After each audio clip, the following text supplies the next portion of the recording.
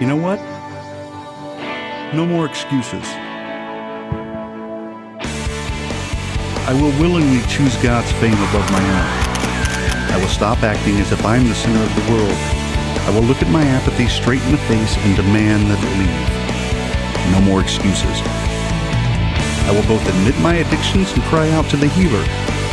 I will refuse to allow the enemy to continue stealing my joy. I will stop worrying about what everyone around me is thinking. No more excuses. I will turn my heart back again. I will listen hard to the whispers of His Spirit, and I will proclaim the wonders of His never-ending love. No more excuses. No games, no pretending, no hiding, no dead religion. No more excuses. Period. Well, good morning, church. Welcome. We're glad you're here on this rainy Sunday morning. I'm Scott Weatherford. Aren't you glad you're here? Yeah, you guys are the brave, the chosen, the few, the select. You know, we were starting this series this week called I Will, and over the next 7 weeks, we're going to be talking about our commitments, and our commitments define our lives. And we decided we were going to have a raindrop theme. That's why we have these little stickers that say I will.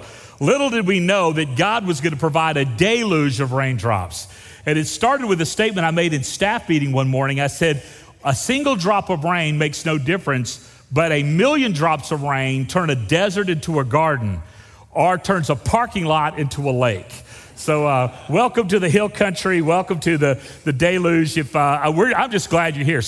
I know there's a lot of people that physically could not get here this morning, and maybe they're joining us online, but I'm glad you're here. So before we get into this new series, I want to point out a couple of things. We provide online resources for you that helps you experience what we're doing on a daily basis. We call it Take the Weekend With You.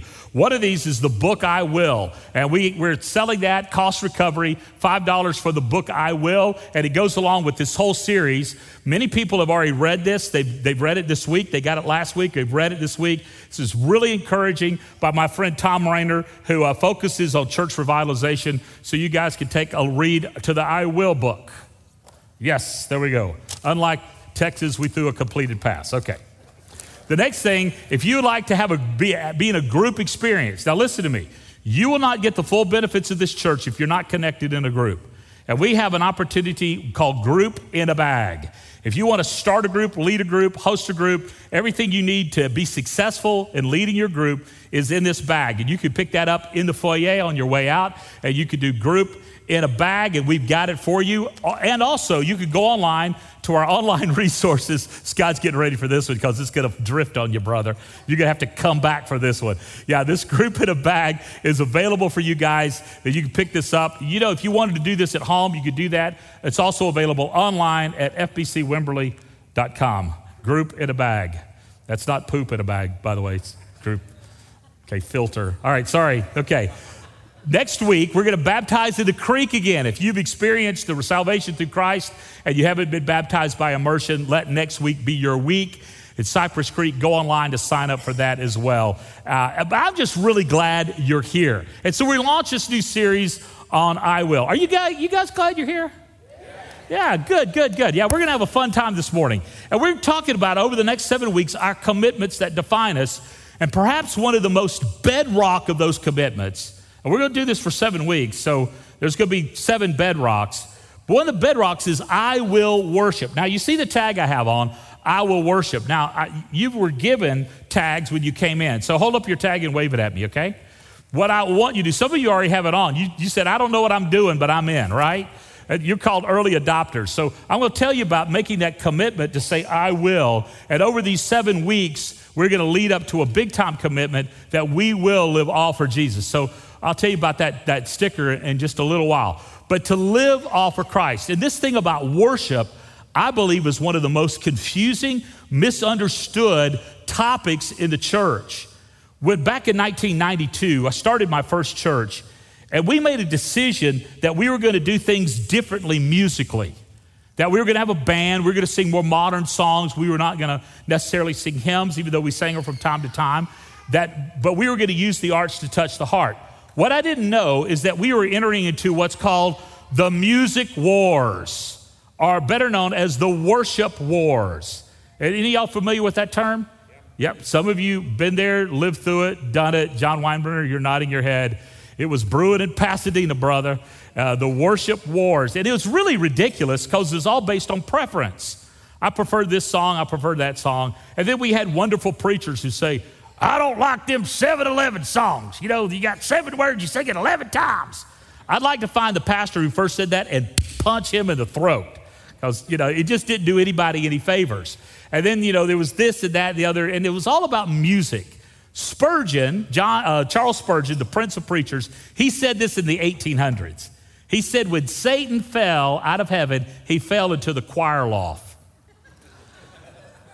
He called his music ministry the War Department because people were so aggravated and confused about music and style, and we call it worship, and it's really just a tool of worship. In fact, a pastor in the 1800s got a nasty letter from a woman in his church complaining about a song they were singing. It said, this song is not fit to be sung. The words are repetitive. They have no meaning. You sing them over and over. This is something that's a little ditty that's appropriate for a pub, but not appropriate for a worship gathering. And the song was, Just As I Am. And some of y'all don't even know, okay, what is that? It's a hymn that people sang, and I've sang it. How many verses, John, of that? There's 9 million verses of it, and I've sung all of them. Yeah, and so it's just that ridiculous preference thing. But what is worship, and how does it expressed? Now, Tara and I have had the chance to go to a lot of places in the world. God has blessed us with the ability to see a lot of different things in the world, and we've been to places that have different religions and different forms of worship. We've been in places like, like in Africa, where they worship their ancestors. In Southeast Asia, they worship their ancestors, ancestor worship. They even give gifts to their dead ancestors so they won't come back and haunt them. In Southeast Asia, they call it ghost money. They give it to these folks so they won't come back and haunt them. And this is the way they worship. We've been to places where Hinduism was prevalent. And we watched people spend up to 50% of their income on sacrifices to their false gods to keep their false gods from torturing them. They would go to their temple and invoke their gods to come down. We were at Taipusan in Malaysia, where they would pierce themselves with swords and sticks and then march up and pour out milk offerings to their false god. And then we've been in places like Cuba, where they were worshiping Santeria, which is a kind of combination of voodoo and Catholicism. And the followers of Santeria would be dressed in white and just very caught up in a very weird kind of mixture of belief system. We've been into Haiti and heard the drum beats of the voodoo priests calling people to come worship, where they were literally inviting the demons to come and dwell in them, and their devoted then would be literally demon-possessed. You talk about freaky. It's just freaky. We've been in places that atheism was the predominant belief system. And you say, well, Scott, that's really not a religion. Yeah, it is. When you're all about not believing in anything, it becomes your belief in everything. We've been to the Blue Mosque in Istanbul, one of the largest mosques outside of the Middle East, out of Saudi Arabia, and seen literally thousands of men devotedly kneeling and praying toward Mecca. And some of you say, well, don't Islam worship the same God as we do? No. Because they don't worship Jesus Christ as God. So how could they worship the same God when they don't believe in Christ? So it's this false belief system. And I've heard people say this, and you probably heard it said as well.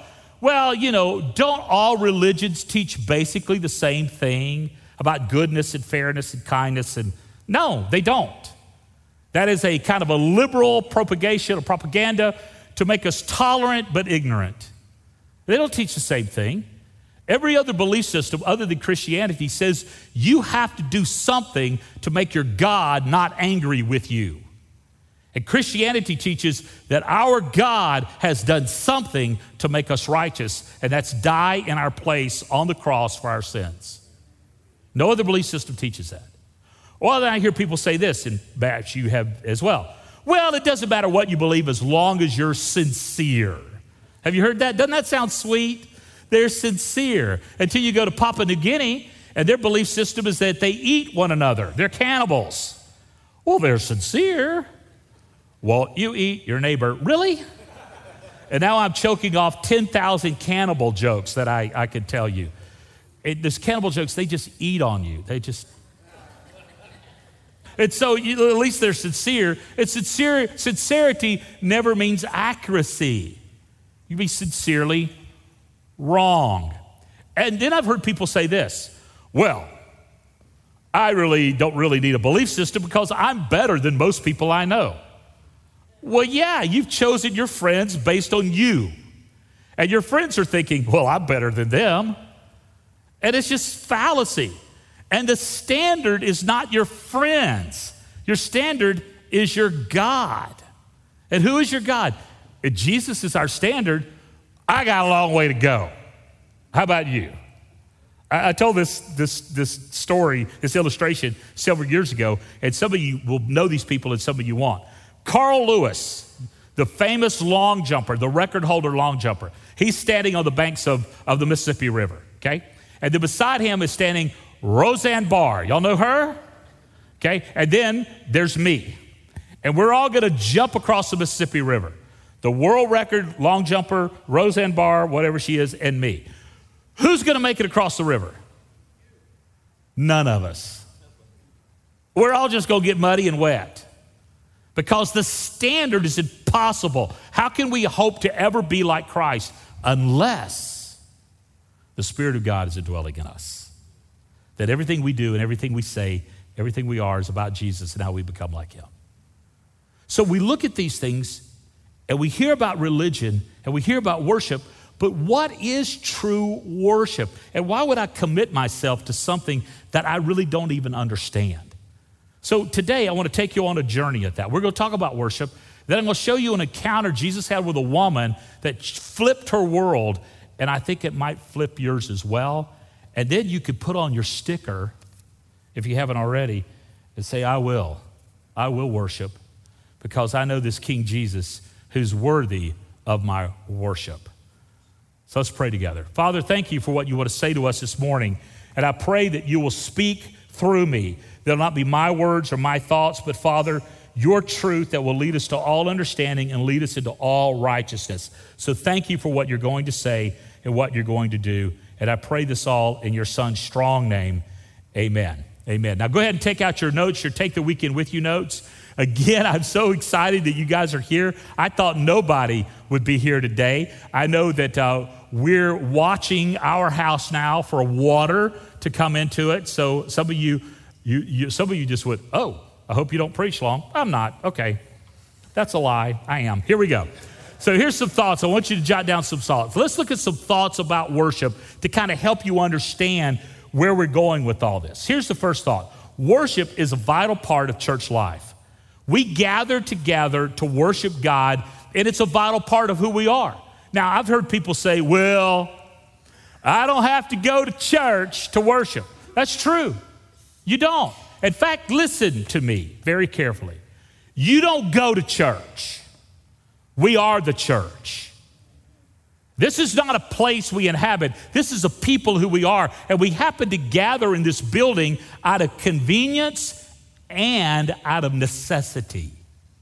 We gather in this place to be the people of God, to express our love together with God. And it's a vital part of our lives. Now, you can drift away from the gathering, but what happens when you drift away from the family, you drift away from the gathering, you become a spiritual orphan. You get out on an island by yourself. I hear guys say, well, I could worship God on the fishing boat. I could go fishing, or I could worship God in the deer blind. And that's true, you can, but you probably don't. And then I hear guys say, well, I can worship God on the golf course. And anyone who's ever played golf know that that's a lie. You just fall from grace on the golf course. I mean, golf's a 4-letter word. In fact, I struggle with my golf game, so I took lessons, and the pro said, why don't you lay off a week and then quit altogether? So, So it's that idea that we need to be together. It's a vital part of church life. Listen to what the writer of Hebrews says. Let us hold fast to the confession of our hope without wavering. For he who promised is faithful. And let us consider how to stir one another up to love and good deeds. I love what the King James Version says. Spur one another on to love and good deeds. And you're Texans, what do spurs do for horses? Giddy up. It drives you forward to love each other deeply and for good deeds. Not to make you feel guilty, not to make you feel oppressed, but to build us up and to spur us on to be loving and do the good that needs doing. Not neglecting to meet together, as is the habit of some. Even then, people were breaking the habit of gathering. That's why I applaud you today in the middle of this torrential rain, this million drops of rain, that you're here today. And I'm sure others are joining us online. And they'll be back next week and the week after and the week after, and that's okay. You know, people say, well, Pastor, I hate to miss church. Well, we gather 52 times a year. It's okay. Just make a few of them. You'll be all right. But it's a vital part of our life. But encouraging one another, all the more as you see the day drawing near. You say, the day, what is that day? That's the day of Christ's return. That we encourage one another as things get harder, things get rougher, as the day of Christ comes and God promises it's going to get worse before he comes. And so we gather to encourage one another. You know, when I'm writing talks, when I'm preparing to speak to you guys week in and week out, there's some things I think about. I think about how I can love you and how I can encourage you and how can I inspire you. I don't ever think about how I could beat you up or point my bony finger at you. Well, my finger's not. Point my fat finger at you and admonish you. I don't think about those things. I think about how can I encourage you. And I write a lot of messages just thinking about you. In fact, I've had people come to me and say, I can't believe you preached to me today. And that ain't me. That's the Holy Spirit speaking to you. I don't know what's going on in your life, but God does. And somehow he'll speak through me for you. Y'all notice that when I pray, I say, God, they don't need to hear from me. They need to hear from you. Y'all notice that? I mean that. That's just not something I pray to sound spiritual. Because Lord knows I ain't spiritual. I'm just saved, that's all. I'm just a saved, hell-bound degenerate that's been saved. That's all I am, a saved heathen. Anybody got a witness for that? Yeah. And so as we come together, I think about you, how you can encourage you. How can he spur you on to love and good deeds? So that's what it's about. And so we gather together, and it's intentional. It's a vital part of our life. We vitally need to be together. Now, in the Middle Ages, there was this belief system that came up called cathedralism. And cathedralism taught this, that you could not have access to God unless you came to the cathedral. You couldn't hear from God, you couldn't experience God, you couldn't serve God unless you came to the cathedral. And we still face that, don't we? We still face that we come to the cathedral, the place. We call it the church. It should be called the church building because we are the church. In fact, I remember teaching this a long time ago. I said, listen, if you're in your group life and you want to serve communion. In your small group, in your group life, you can do that. And people went, what? I said, if you want to baptize people, like in your swimming pool, you can do that. You can baptize people. What? And my mama heard all that.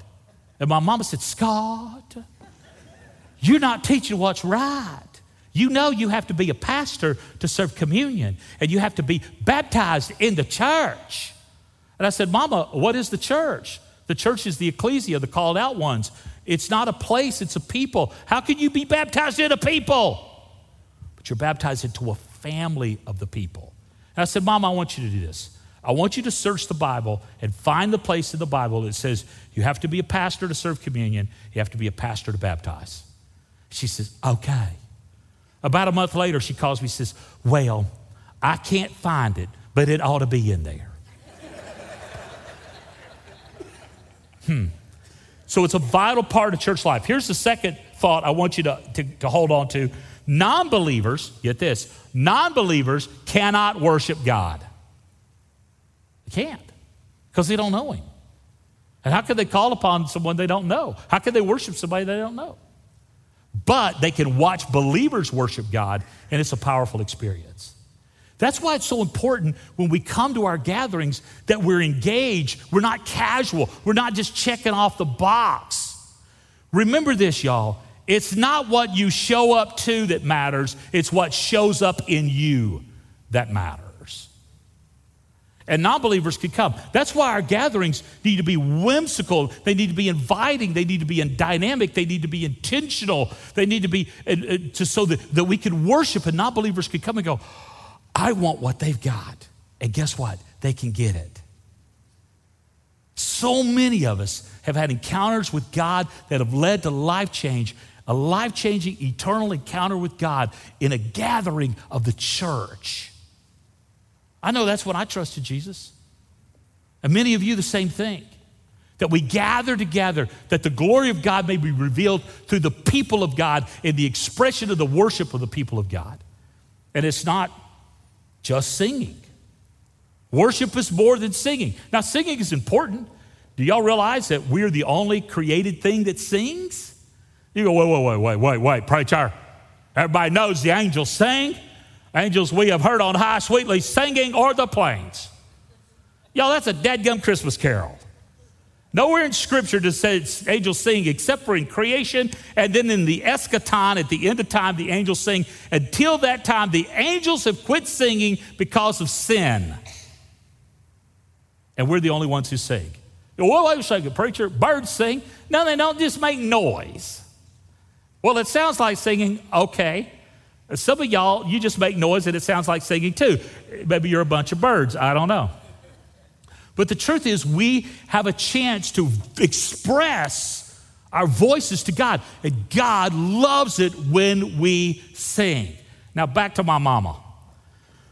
I studied voice performance, opera in college, and I was a music minister for 11 years. In fact, John, I was your music minister back a million years ago, back when you had hair, and I did too. In fact, my hair was black and my mustache was black, and now I have neither of those things. John was in our church there, and that's what it was. Then God asked me to shift from that and to be a pastor and start a church. My mother hated it because she wanted me to be a singer, not a preacher. So she pointed this little saying for me. Y'all remember back in the 80s and 90s when needlepoint, everybody, oh, we got to do needlepoint. And you made stuff nobody wanted, you gave it away, right? You remember that? It's all now in a drawer someplace or a box or in the dump. And she made me a point. She said, God respects me when I preach, but he loves me when I sing. Really, Mom? But it's not just about singing. Singing is a tool. We use the arts to touch the heart. And we take that very serious around here. We plan and we pray and we try to put experiences together. In fact, today at the end of this talk, the reason you guys were confused, we sang 2 songs and I got up to preach and you're going, they forgot the offering. They forgot to do this. They forgot. Because we're going to add some stuff at the end to give you a chance to engage your heart in singing at the end. Don't you think you're getting out early? No. It's because we want you to experience the fullness of expressing to God. Now, one thing about music is this. God loves all kinds of music. He loves rap. He loves reggae. He loves classical. He loves hymns. God even loves the Gaithers. I don't know how, but he does. God loves all kinds of music, and he enjoys that. I want to say something else you may go boom about.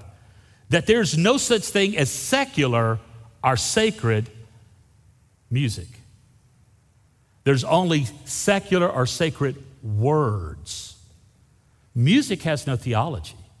Music has keys and notes and rhythms and meter. But words have theology. It is important what we sing, and it should be accurate. Our worship leaders around here, they grow weary of me analyzing the theology of songs. They go, really? Just lighten up. Because sometimes we sing songs like we're dating Jesus. We're going to take Jesus to the prom. No, we're not going to take Jesus to the prom. I remember singing this one song that says, I want to put my head on your chest, feel the beat of your heart. That's just creepy, Jesus. We ain't going to sing that song. And I could give you more and more words. I thought that was funny. Y'all kind of look at me like, I like that song. That's one of my favorites. It's on my playlist. I put my head on Jesus' chest.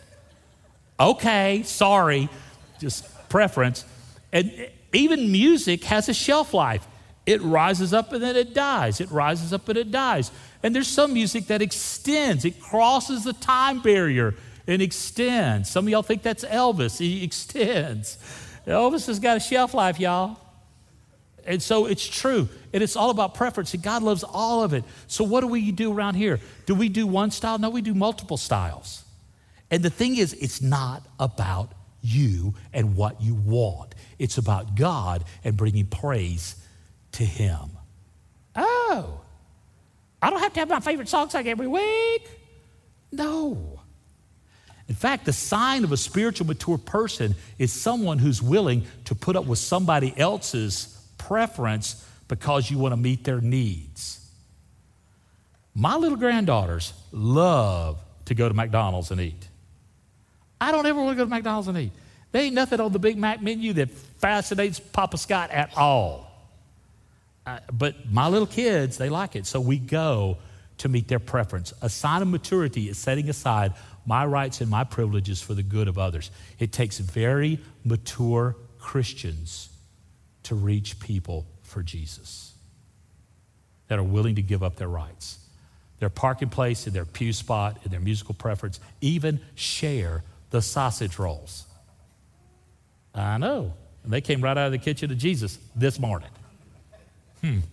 So it's not just about singing, but singing is vitally important. It is a part of our expression. So we must look at our culture. How do we connect with our culture musically? How do we do that? And it's not just done in a building, and we've already talked about that, but I'll give you a little more. I want to read this passage to you. He is God who made the world and everything in it. Since he is the Lord of heaven and earth, he doesn't live in man-made temples. In fact, the Spirit of God lives in you. Lives in you. And I've already talked about this. Worship is best expressed together. When we're together, we worship together. You could do it in isolation, but it's better together. And it's not about my wants and my desires. It's about my attitude. And finally, worship without obedience is not worship. It's not what you show up to that matters. It's what shows up in you. And if you're choosing to just come and sing and not obey God, you're just making noise. You're just coming to an event. I love it in sporting events. Like I'm a Florida State graduate, and I'll go to a game and I'll watch and I'll cheer. And then I'll say, well, we did this and we did that and we did the other. I ain't done nothing but stand in the stands and drink Diet Coke and scream like an idiot. It's those guys on the field that have participated and practiced and gave their blood, sweat, and tears for that game. And somehow I'm involved in that? No, I'm a fan of that. And what God wants me to do is to climb down out of the grandstands of my observation and get in the game and serve him. And I do that by obeying, not just observing. And it changes me. When I say, Jesus, my act of worship is not gathering at a service, but gathering with the intent to be spurred on to loving good deeds. To spur on to loving good deeds. Jesus replied, all who love me will do what I say. My Father will love them, and I will come and make our home with each of them. Anyone who doesn't love me will not obey me. And remember, my words are not my own. What I'm telling you is from the Father who sent me. Obedience is our act of worship. Now I'm going to say this. Giving of our financial resources to the Lord is an act of worship. I had a conversation with a young church planter. In fact, he launched his church today at Dripping Springs, and we've been coaching and helping him. Our church has been helping them, and I've been coaching him. And he said, I need to ask you a question, Scott. When do you receive the offering? He said, when do you take the offering in your church gatherings? I said, first of all, we don't take an offering. We receive an offering from our people. Words matter. You don't give grudgingly or of necessity. You give with a cheerful heart as an act of worship. He says, okay, yeah, whatever. I said, no, it's not whatever. Words matter. Words matter. He said, well, when do you do it? Do you do it like in the middle, like during a song, or you do it at the end with a basket? Well, how do you do it? And I said, we do both. He said, what? I said, we do both. Because listen to me, it's not when you do it, it's the condition of your heart when you give, and it should be giving as an act of worship. And we are not after your money, but we are dadgum sure after your heart. That's what Jesus is. Because where your heart is, there your treasure will be also. And it's not about cash. Jesus don't need no cash. Jesus got plenty of cash. What he wants is your obedience to love and to good deeds and to generosity. And you can't outgive him anyway. So Jesus had an encounter with a woman, and it shows us really what worship is. Now, this week when I started working on this talk, I felt like I went into a diamond mine of God's word, and I dug out this really beautiful diamond, and I've kind of cleaned it up, polished it up, and let you see the facets. So we're going to hold this jewel up to the light and let you look at it. What does it really mean to commit to worship? To say, I will worship. So in John chapter 4, we find Jesus with an encounter. So let me trace that for you. I'm going to read this totality, and then a little bit will be on the screen for you that we'll focus on. And as he passed through Samaria, he came to the town of Samaria called Sychar, near the field that Jacob had given his son Joseph. Joseph's well was there. So Jesus, weary as he was from his journey, was sitting beside the well, and it was about the 6th hour, so it was about noon. A woman from Samaria came to draw water late in the day, because the women would come early, but this woman, she had some baggage, and she came late to draw water. Jesus said to her, give me a drink, for his disciples had gone away into the city to buy food. The Samaritan woman said to him, how is that you're a Jew? Ask a drink from me, a woman of Samaria. For the Jews had no dealings with Samaritans. In fact, the Jews they were so racist, they didn't even talk to Samaritans. But here's the cool thing about Jesus. Jesus was modeling for his disciples the very thing he would say to them later in Acts 1:8. You will be my witnesses in Jerusalem, Judea, Samaria, and the ends of the earth. He was modeling that because he left Jerusalem, went through Judea, and was now ministering in Samaria. Jesus was showing them a pattern even in this encounter. Even in this encounter. For the Jews have no dealing. And Jesus answered her, if you knew the gift of God and who it was that was saying to you, give me a drink, you would have asked him and he would have given you living water. The woman said to him, sir, you have nothing to draw water with, and the well is deep. Where do you get this living water? Are you greater than our father Jacob? He gave us this well to drink from. He drank from it himself, and as did his son and his livestock. And Jesus said to her, everyone who drinks of this water will be thirsty again. But whoever drinks of the water I'll give him will never be thirsty again. The water I give him will become in him a spring of water welling up to eternal life. And the woman said to him, sir, give me this water so that I may not be thirsty or have to come here to draw water again. And Jesus said to her, go call your husband and come here. And the woman answered, I don't have a husband. And Jesus said to her, yeah, you're right in saying that. You don't have a husband. But you've had 5 husbands. The guy you're with now, you're shagging up. Now, that's the Weatherford translation. It's not your husband. And then the woman takes a hard pivot because she wants to change the subject. Y'all ever have a conversation with somebody, they said something, you just want to change the subject? This woman wants to change the subject because now, but I want you to write this down. Jesus is never shocked with your sin, ever. And he's always lovingly correcting and redeeming.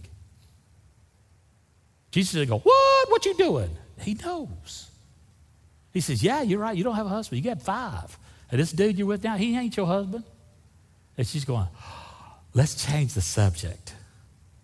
And then she pivots and she asks a really interesting question about worship. And this is where we're going to focus. And this is where our passage is.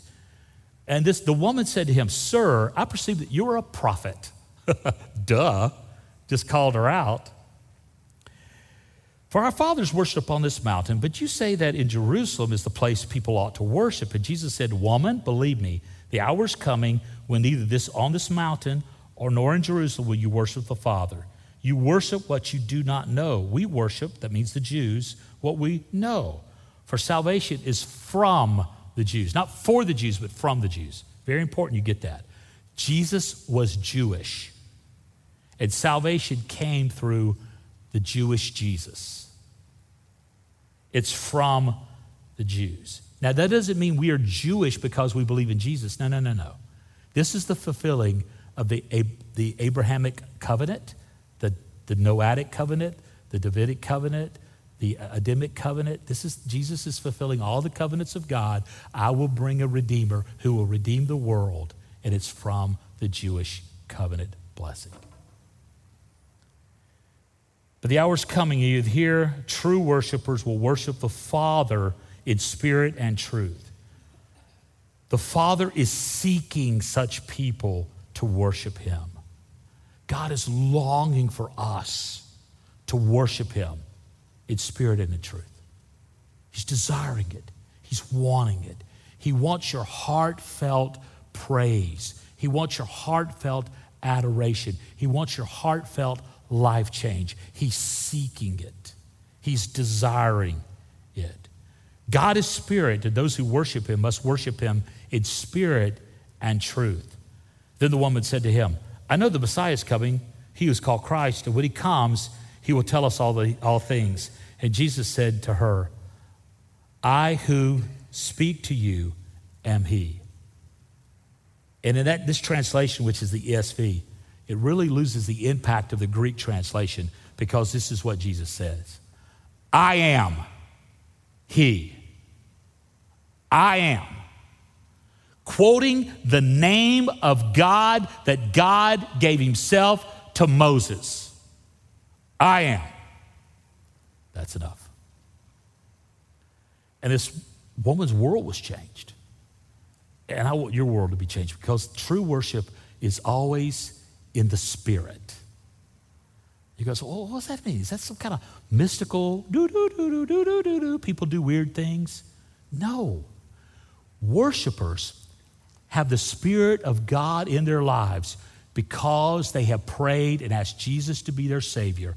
And at the moment of salvation, the Holy Spirit has moved into your life, and your spirit bears witness to God's Spirit that you are children of God because the Spirit of the living God lives in you. You cannot worship God without the Spirit of God living in you. And as a believer, when you trust Jesus, the Spirit of God moves into your life, and now you can worship God because you have the Spirit of God living in you, and you worship him in your spirit. Now let me make it a little more sense, okay? Spiritual worship means this, that I have a fully engaged heart. My heart is fully engaged. Do y'all ever show up to these gatherings and you just kind of like had a bad morning? I mean, you ever fought on the way up here with your family? And then you get out of the car, hallelujah, bless God, I'm so glad I'm here. Really? First time you see a greeter, oh, hallelujah, so good to see you. Where's the cookies?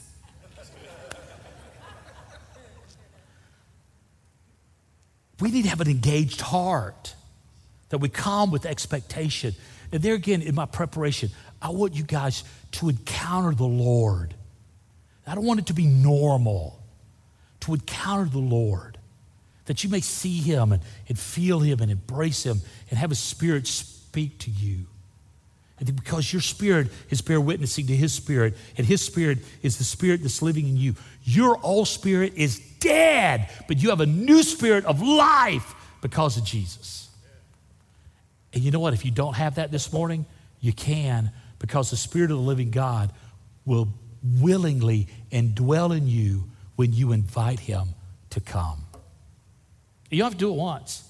He comes and he stays. He comes and he stays. Well, I think that's pretty cool. Give yourself to God then, because he's lavished his love on you through the gospel. This is your act of worship. This is your act of worship. Why? Let me read for you. Romans 11. For everything comes from him and exists by his power. It is intended for his glory. You were intended for his glory. All glory to him forever. Amen. You were intended for his glory. Look at your neighbor right now. Look him in the eye and say, you were intended for God's glory. Go ahead and do that. You were. Now, some of y'all are being kind of tacky to one another. That's all right. Some of y'all just got a date. That's creepy. But you were intended for God's glory. Listen to this. All praise to God, the Father of our Lord Jesus Christ, who has blessed us with every spiritual blessing in the heavenly realms, because we are what? Because we are, you can read it, it's up there, because we are, let's try one more time, because we are, thank you. That you've been united with Christ. But it's also true worship, get this, It's based on truth. What does that mean? That Jesus is truth. Pilate, on the night Jesus was betrayed, Jesus stood Pilate, and Pilate said to Jesus, "What is truth?" Dude, truth was standing right in front of you, and you missed it. We live in a day and age where truth stands in front of us, but we choose to believe the lie instead of the truth. Our society is racked with people believing lies and not true. Jesus is the truth. How do I know that? Because Jesus said this, "I am the way, the truth, and the life. No one comes to the Father but by me." I am the way, the truth, and the life. Jesus is the truth. So get this, worshiping in truth is having a fully engaged mind. Every other belief system says this, empty your mind. Sit with your legs crossed, go, and empty your mind so the demons can fill your mind. Jesus says, come to me with a fully engaged mind. Now listen to me. The Spirit of God, as you worship Him in spirit, based on the truth of God, as revealed in His Word, brings about the life change of God that makes you free in Him. And we worship God in spirit and in truth. He doesn't ask us He doesn't tell us how to do this. There's not an order of gatherings in Scripture. So there has to be cultural. We have to, if we're in Kazakhstan, it's Kazakh. If we're in Africa, it's African. If we're in Cuba, it's Cubano. I remember Cuba, they would sing, they had a great band, and they were rocking the flock. And they did some Hillsong stuff in Spanish. It was kind of cool. But what really got cool is when they put the little Cubano beat to it. And they got the little shaking it up. You know what I'm saying? And that was like, yeah. And they got to dancing. The Cubans dance. Pastor Scott made a dance just a little bit, but they gave me some medicine and I quit. So it's all about that cultural relevant. But this is what God does say to us. Get this. He says this in Colossians 3. Let the word of Christ dwell in you richly. You know what that says to me as a pastor? I better make sure y'all getting some rich stuff. Rich stuff. So I study and I want to give you good things, teaching and admonishing one another in all wisdom. Then he says this, sing psalms and hymns and spiritual songs. He said, well, that's all we're supposed to sing, psalms, hymns, spiritual songs, psalms, hymns, spiritual songs. No, Paul was giving an exemplary list here, not an exhaustive list here. He said, what kind of hymns? Well, the Greeks used to sing hymns about history and their wars and their triumphs. It was hymns of the victor hymns. And Paul's saying, sing those. Not about the Greeks, but about Jesus. Write your stuff. You know what would be really cool if this church became a fountainhead of original music that was coming out of the hill country of Texas that was changing the church world? I mean, Texas music is a big deal. What about Texas music all for Jesus? Y'all write some of this stuff.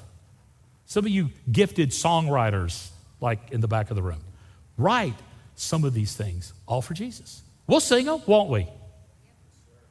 That's 5 of us, so that's awesome. Yeah, okay. With thankfulness in your heart to God, and whatever you do, get this, whatever you do, obedience in word or deed, do everything in the name of the Lord Jesus, giving thanks to God the Father through Him. That is truth worship. Here's the last thing I want you to know, and then we're going to sing some. True worship brings about life change. The woman wanted to change the subject because she was broken. Jesus knows you're broken, and He wants to heal you. Folks, we're the fellowship of the broken. Every one of us in here are broken. We're messed up. But Jesus says, I want to heal you. And He encountered this woman who was so broken. Why did the woman go back into the village to tell everybody she knew? Because she knew everybody. And she said, come see the man who told me everything I knew, that knew about me. Listen, I'm going to read you what she said. This is what happened. This is really cool. It says this. Many Samaritans from the town believed in Him because of the woman's testimony. He told me everything I did. So when the Samaritans came to him, they asked him to stay with them. And so he stayed there 2 days. Can you imagine 2 days of Jesus' teachings? Dude, you talk about awesome. And many more believed because of his word. And they said to the woman, it's no longer because of what you said that we believe, for we have heard for ourselves, and we know this is indeed the Savior of the world. True worship in spirit and in truth will lead you to life change, because there's never a casual encounter with God.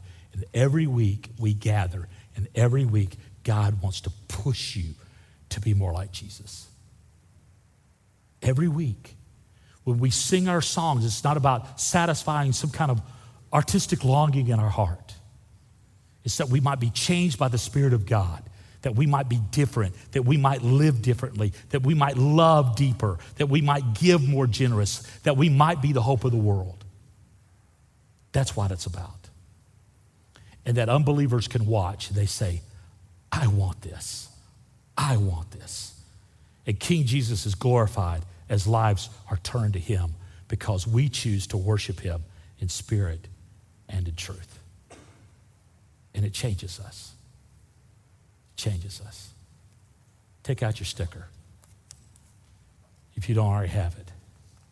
Will you today say, I will?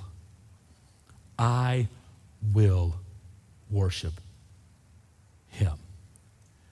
A single drop of rain does nothing. A deluge turns a parking lot into a lake or a desert into a garden. A church that says, I will worship, will be the hope of the world. Will we be that church? Wear it to lunch. Say, I will. People say, what are you willing about? I'm going to worship God because this is my act. And every week, we're going to challenge you to make a commitment because commitments determine your destiny and they define your life.